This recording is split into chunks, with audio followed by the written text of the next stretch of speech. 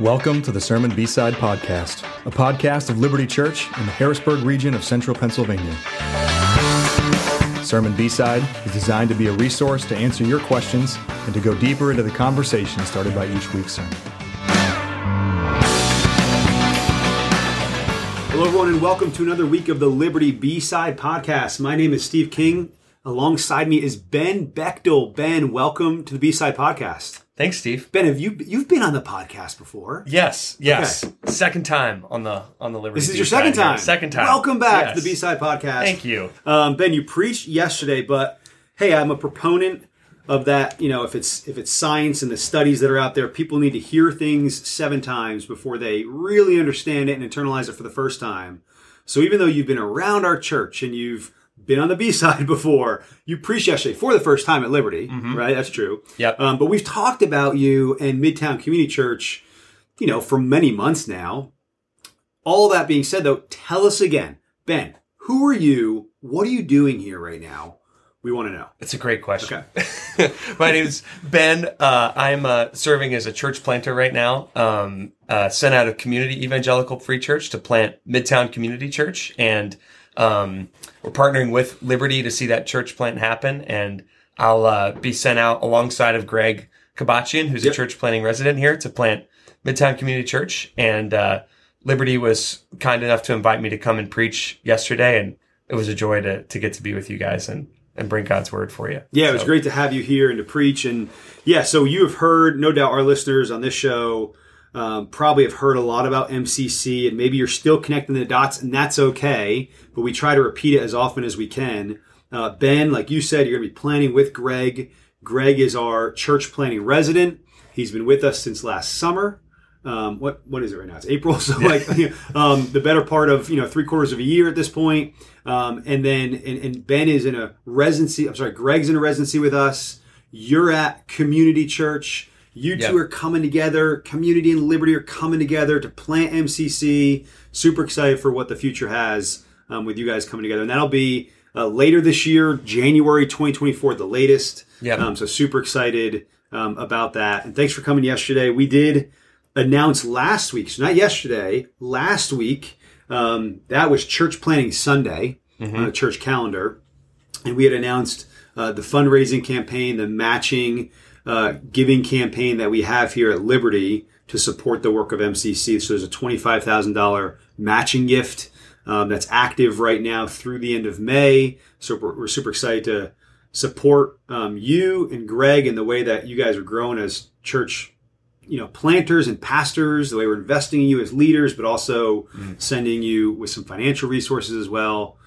So yeah, we were really grateful to have you here yesterday. So thanks for coming. Yeah, absolutely. Grateful for you guys and Liberti Church, like stepping into real gospel partnership. And like we said yesterday, you heard me preach, so you can actually put your money like in a place where you know it's going to be used, hopefully well. Now that you've heard me preach. Yep. We were joking about Steve. Steve had never heard me preach yesterday. And he's like, I don't know where we were sending this money to. It was kind of a toss-up. Right. 50-50. And now I'm in.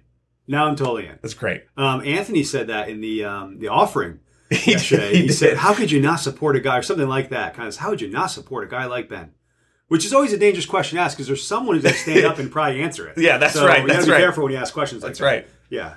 Well, that's great. Well, give us the summary. This was a one-off sermon. So we're in 1 John. We're preaching through 1 John. We took a break from that yesterday to have you preach a standalone sermon, really. So give us a little bit of a summary for those that have heard it. Bring it back to the front of their mind. For those that maybe didn't hear the sermon yesterday, maybe they'll go back and listen to it. But just give them the summary right now. What was the kind of the big major point and takeaways of the message?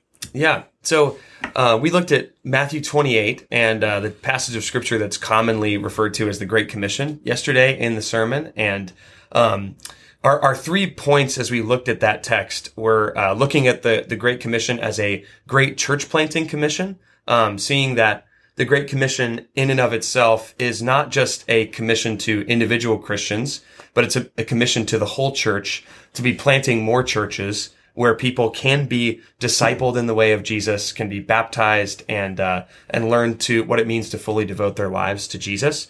And then we looked at a great church planting problem. That was the second point of the sermon, where we saw in verse 17 how the disciples, some of them doubted, it says there, which, and if you really look at the Greek of that word and even just look at the context, it probably doesn't mean that they intellectually questioned who Jesus was. Like, is this guy really the Messiah? It's more so their hearts shrunk back at the unknowns that were ahead of them. Like, they didn't listen to Jesus's continual heads up that he was going to be rising from the dead. And also when he does, they have no idea what it means for their future and life. And so they hesitate at Jesus and him ascending into heaven and all that means. And so then the last point, a great church planting promise, was really asking like what does Jesus say here that can move our hearts from hesitancy and doubt to joyful obedience in obeying this great commission that he gives to us? And we looked particularly at the promise in verse 20 where he says, I'll be with you always to the end of the age, and how Jesus gives us his Holy Spirit as his church to do all the things that he's called us to, but particularly the big, scary things like the Great Commission that oftentimes feel so daunting. We don't do that alone, but he sends his Spirit and goes along with us and empowers us and comforts us with his love and enables us to fulfill the Great Commission. Yeah, loved it. Great message. Appreciate the way that you delivered it. Also really enjoyed, I know you highlighted that last point, the great church planting promise, verse 20, that the promise of Christ to be with us. But I appreciate the way you started that in verse 18. All authority in heaven and on earth has been given to me. And I think that was a really a good reminder for us all to hear. Even the authority that Christ declares is unique at that point compared to other times. The cosmic war, the spiritual war between God and Satan has now reached a point with Christ resurrecting, defeating sin and death, that new clarity is found in the authority that Christ has. I think that's a really that's an awesome thing for us to think about. I know maybe it's in the front of my mind. You and I were both part of the 6th Liberti Harrisburg. I almost didn't finish the word Harris. Harris. Who's Harris? The 6 Liberti Harrisburg people that joined the 18 Liberti Communion folk to go to Oklahoma City last week. To be with our frontline brothers and sisters and some other, 35 churches from around the world represented in a little bit of a conference yesterday. And just, hearing stories of church planning, hearing stories of pastors building their churches, the challenges they're facing, the way that we prayed with and for each other and people did even for us. Coming out of that and hearing your sermon and being reminded, Christ has authority. When we go anywhere to plant a church, when we go anywhere to undo that which Satan has been building and doing, maybe in an area for decades, if not centuries, we're going in with authority. Every Christian goes somewhere representing the name of the one true King who rules over all. And that is an authority that puts Satan on his heels and puts demons into fear. And we should always remember that. So I love that I just call that out. I appreciate the way you started the promise section of your message with a reminder of that. Because it's one thing for us to know that God is with us. It's another thing to know that God being with us really means something, right? It really means, because it's like, hey, I'll be with you. People are like, hey, that's great, you're with me, but what good are you? Right. It's like God is with us, and that means everything. Yeah, and it means everything. And it's like who the Spirit that He sends to be with us is the Spirit of the Christ who is resurrected and ascended, the one who's the King. Yeah, and that's unique because it's we go with the authority and presence and power of the one who has all authority. You know, the one who, like it says in Revelation 12, the one who cast down Satan, the great accuser of the brethren. And now we go by the blood of his blood and the word of our testimony to all the earth. Yeah, so I love that. For sure. Appreciate the message you gave. We did have a question come in. Okay. So let's go into the question. So we had a person asking, I'll read this through a couple sentences here. So you point to Acts 14 at one point in your message as evidence that church planting was a goal of the Great Commission. And your examples, this questioner says, was for the formation of the inaugural and only church in a given town, right, in Acts 14. And you extrapolated that then to mean that church plants in Harrisburg and Tampa, you referenced our Liberti Tampa church plant, as an outworking of the Great Commission. So my question is, what criteria are used for choosing where to plant a church in the U.S. and other quote-unquote churched countries, especially if selected cities already have multiple churches? Harrisburg and Tampa have a number of Bible-believing churches. Why plant another church where churches already exist? So a kind of long-winded question there, which kind of creates some context. The Great Commission calls us to plant churches, is what you preached yesterday. How do we discern where and when to plant churches? MCC, Midtown Community Church, it's in Harrisburg. Well, there's other churches in this area. Tampa, well, there's other churches down in Tampa. How do we know where and when to plant churches? Mm-hmm. Yeah, I think that's a great question, because that is a predicament, I think, that we face uniquely that the apostles didn't face, right? The apostles, they were planting churches. It was everywhere was a frontier. And now we're in a culture that has been, in large part, Christianized, in the sense of there have been many churches planted in large swaths of our country, in places like our own region in central Pennsylvania where we live. And I don't know much about Tampa, but I'd imagine the same thing. And, I think there's a couple ways that we could address that. Number one would just be, those small towns in the Roman Empire, probably didn't have as many people as an area like Harrisburg, certainly the Harrisburg region, and certainly not like a major city like Tampa. And I think wherever there are more people, we need more churches to bring the gospel to those more people. I also think that in an area, in particular, I'll speak to Harrisburg and central Pennsylvania, that there are a lot of churches in our area, but churches need refreshing and renewal with the message of the gospel. And part of why we plant churches is because church planting is one way and is an effective way to bring the gospel in its clarity to a particular area. And so, for instance, if you go to the city of Harrisburg, there are churches everywhere. On almost every corner in certain parts of the city, you'll see different church buildings, and they have churches meeting in them. But the question is, are those churches alive? Are they preaching the gospel? And I would say that many of those churches in Harrisburg are not doing that. And so we need more churches to be planted to revitalize gospel renewal in areas like the city of Harrisburg. That's a couple things that I would say. I know there are probably some other things. Do you have anything Steve, that you would add? I think it's a really good question, and I can think of, there are some great organizations that do studies and research and present to the Christian church globally data on where unchurched peoples are, and where there are certainly countries that are unwelcoming, hostile to the Christian faith. And so we would consider those places unchurched. But if we only focused on them, right, we probably would run the risk of losing the foundation in churched areas and countries. And so I think we need to always consider that, not to just go where there is the unchurched. We should do that too. But we also live in a world that, by God's grace and power, the church is most places now. It's probably more places now than ever before. Mm-hmm. And we're probably always on the cusp of more and more places of which the church is compared to the past. So we can't run the risk of ignoring where the church already is.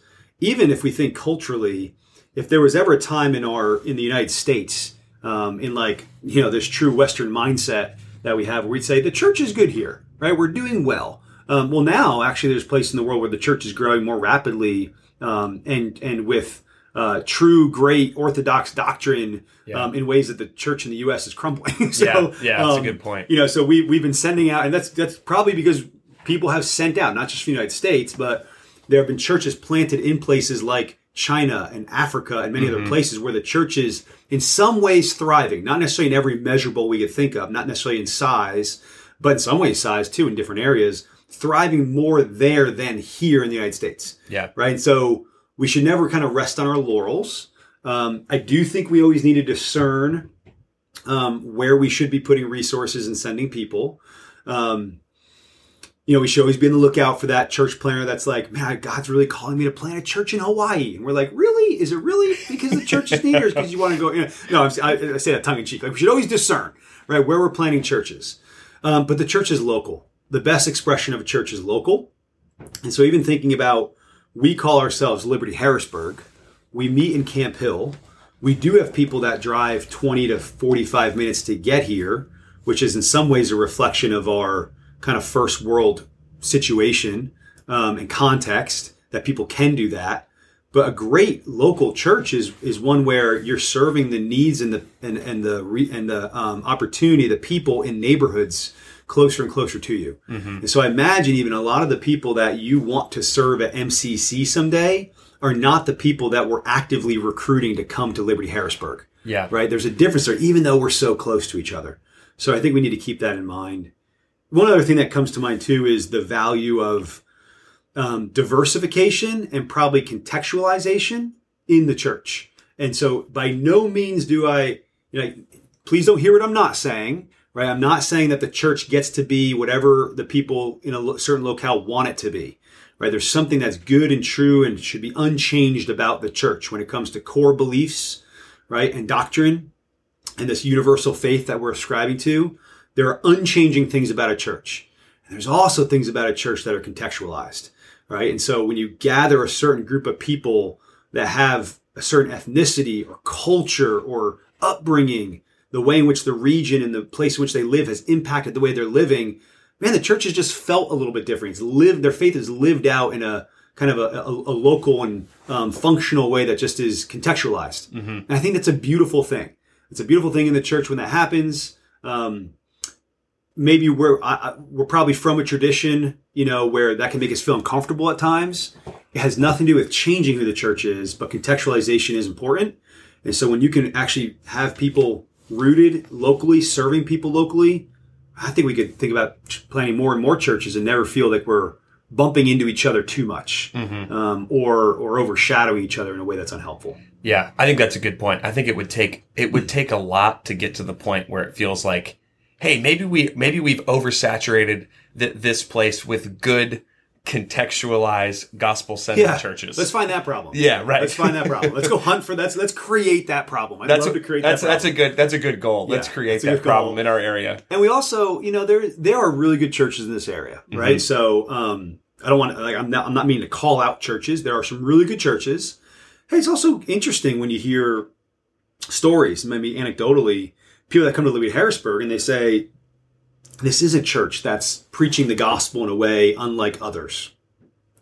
By no means would we ever want that to kind of fuel our pride or arrogance as if we're doing it in a way that makes us really special.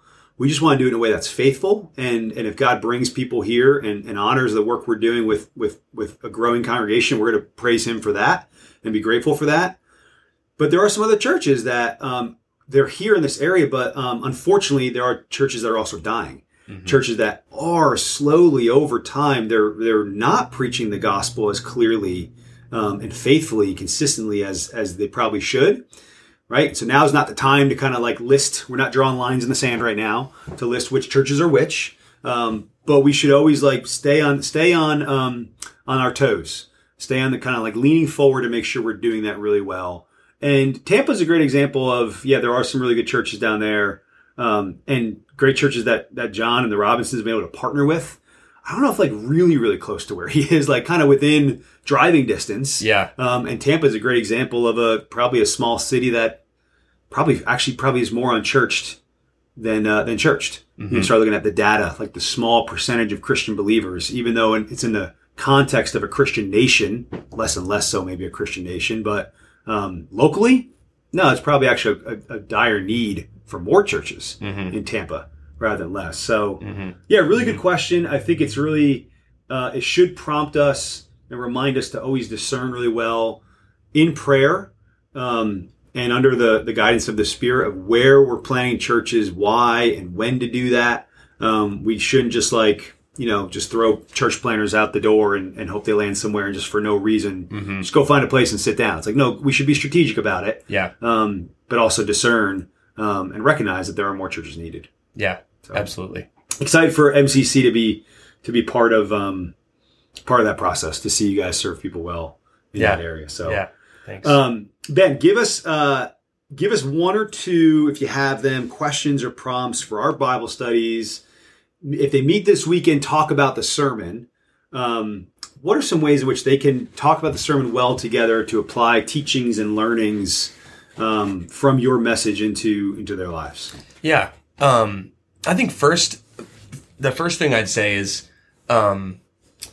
take time to talk together about where what are those like hesitancies or doubts in your own heart whenever you hear this commission talked about. Like, what about the Great Commission, specifically as it involves planting more churches, is scary to you, causes you to want to shrink back and not push forward into what God's called you into? And just take time to talk about that. I think we could talk for a long time about that. And if I was a part of your Bible study, there'd be things that I would share too that make me hesitant as well, and can definitely cause me to shrink back on certain days. So I encourage you to talk about that, and then talk about how specifically the promise of Jesus's authority and then his authority in sending his Holy Spirit to be with us, how that speaks to the specific doubts and hesitations you all have, and how those truths and promises can help to overcome that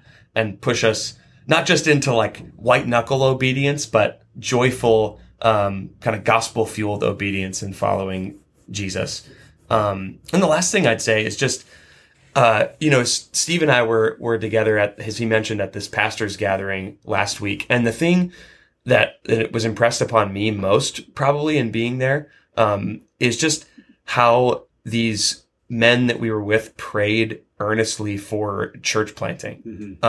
You could tell that it was a burden on their hearts, and the way, honestly, we even talked about this. I think it was you and I and Greg, maybe Steve, that talked about like the way that they prayed.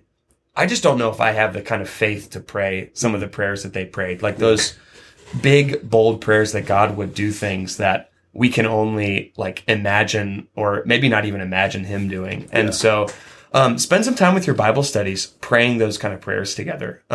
Like if you can this week, maybe devote some of your time to pray for MCC, pray for Liberti Tampa, take part in Tampa's day of prayer and fasting on May 1st. That'd be a great call to do that. I think some of our folks from MCC are going to try to do that for them too. But I would say just spend some time praying together for church planting, for your role in it, and then specifically for these 2 church plants that are being sent out by this particular church. Yeah, it's great. Thanks for those prompts. Thank you for preaching yesterday. Yeah. And thanks for being here today for your second appearance on the Liberty B-Side podcast. May it not be the last. May it not be. I hope there is more in the future. Hey everyone, thanks for listening today. Enjoy the rest of the day and this week, and we will see you next week for worship. Bye everyone. Thank you for listening to the Sermon B-Side podcast. For more resources and information about our church, visit www.libertyharrisburg.org. That's Liberty with an I, Harrisburg.org.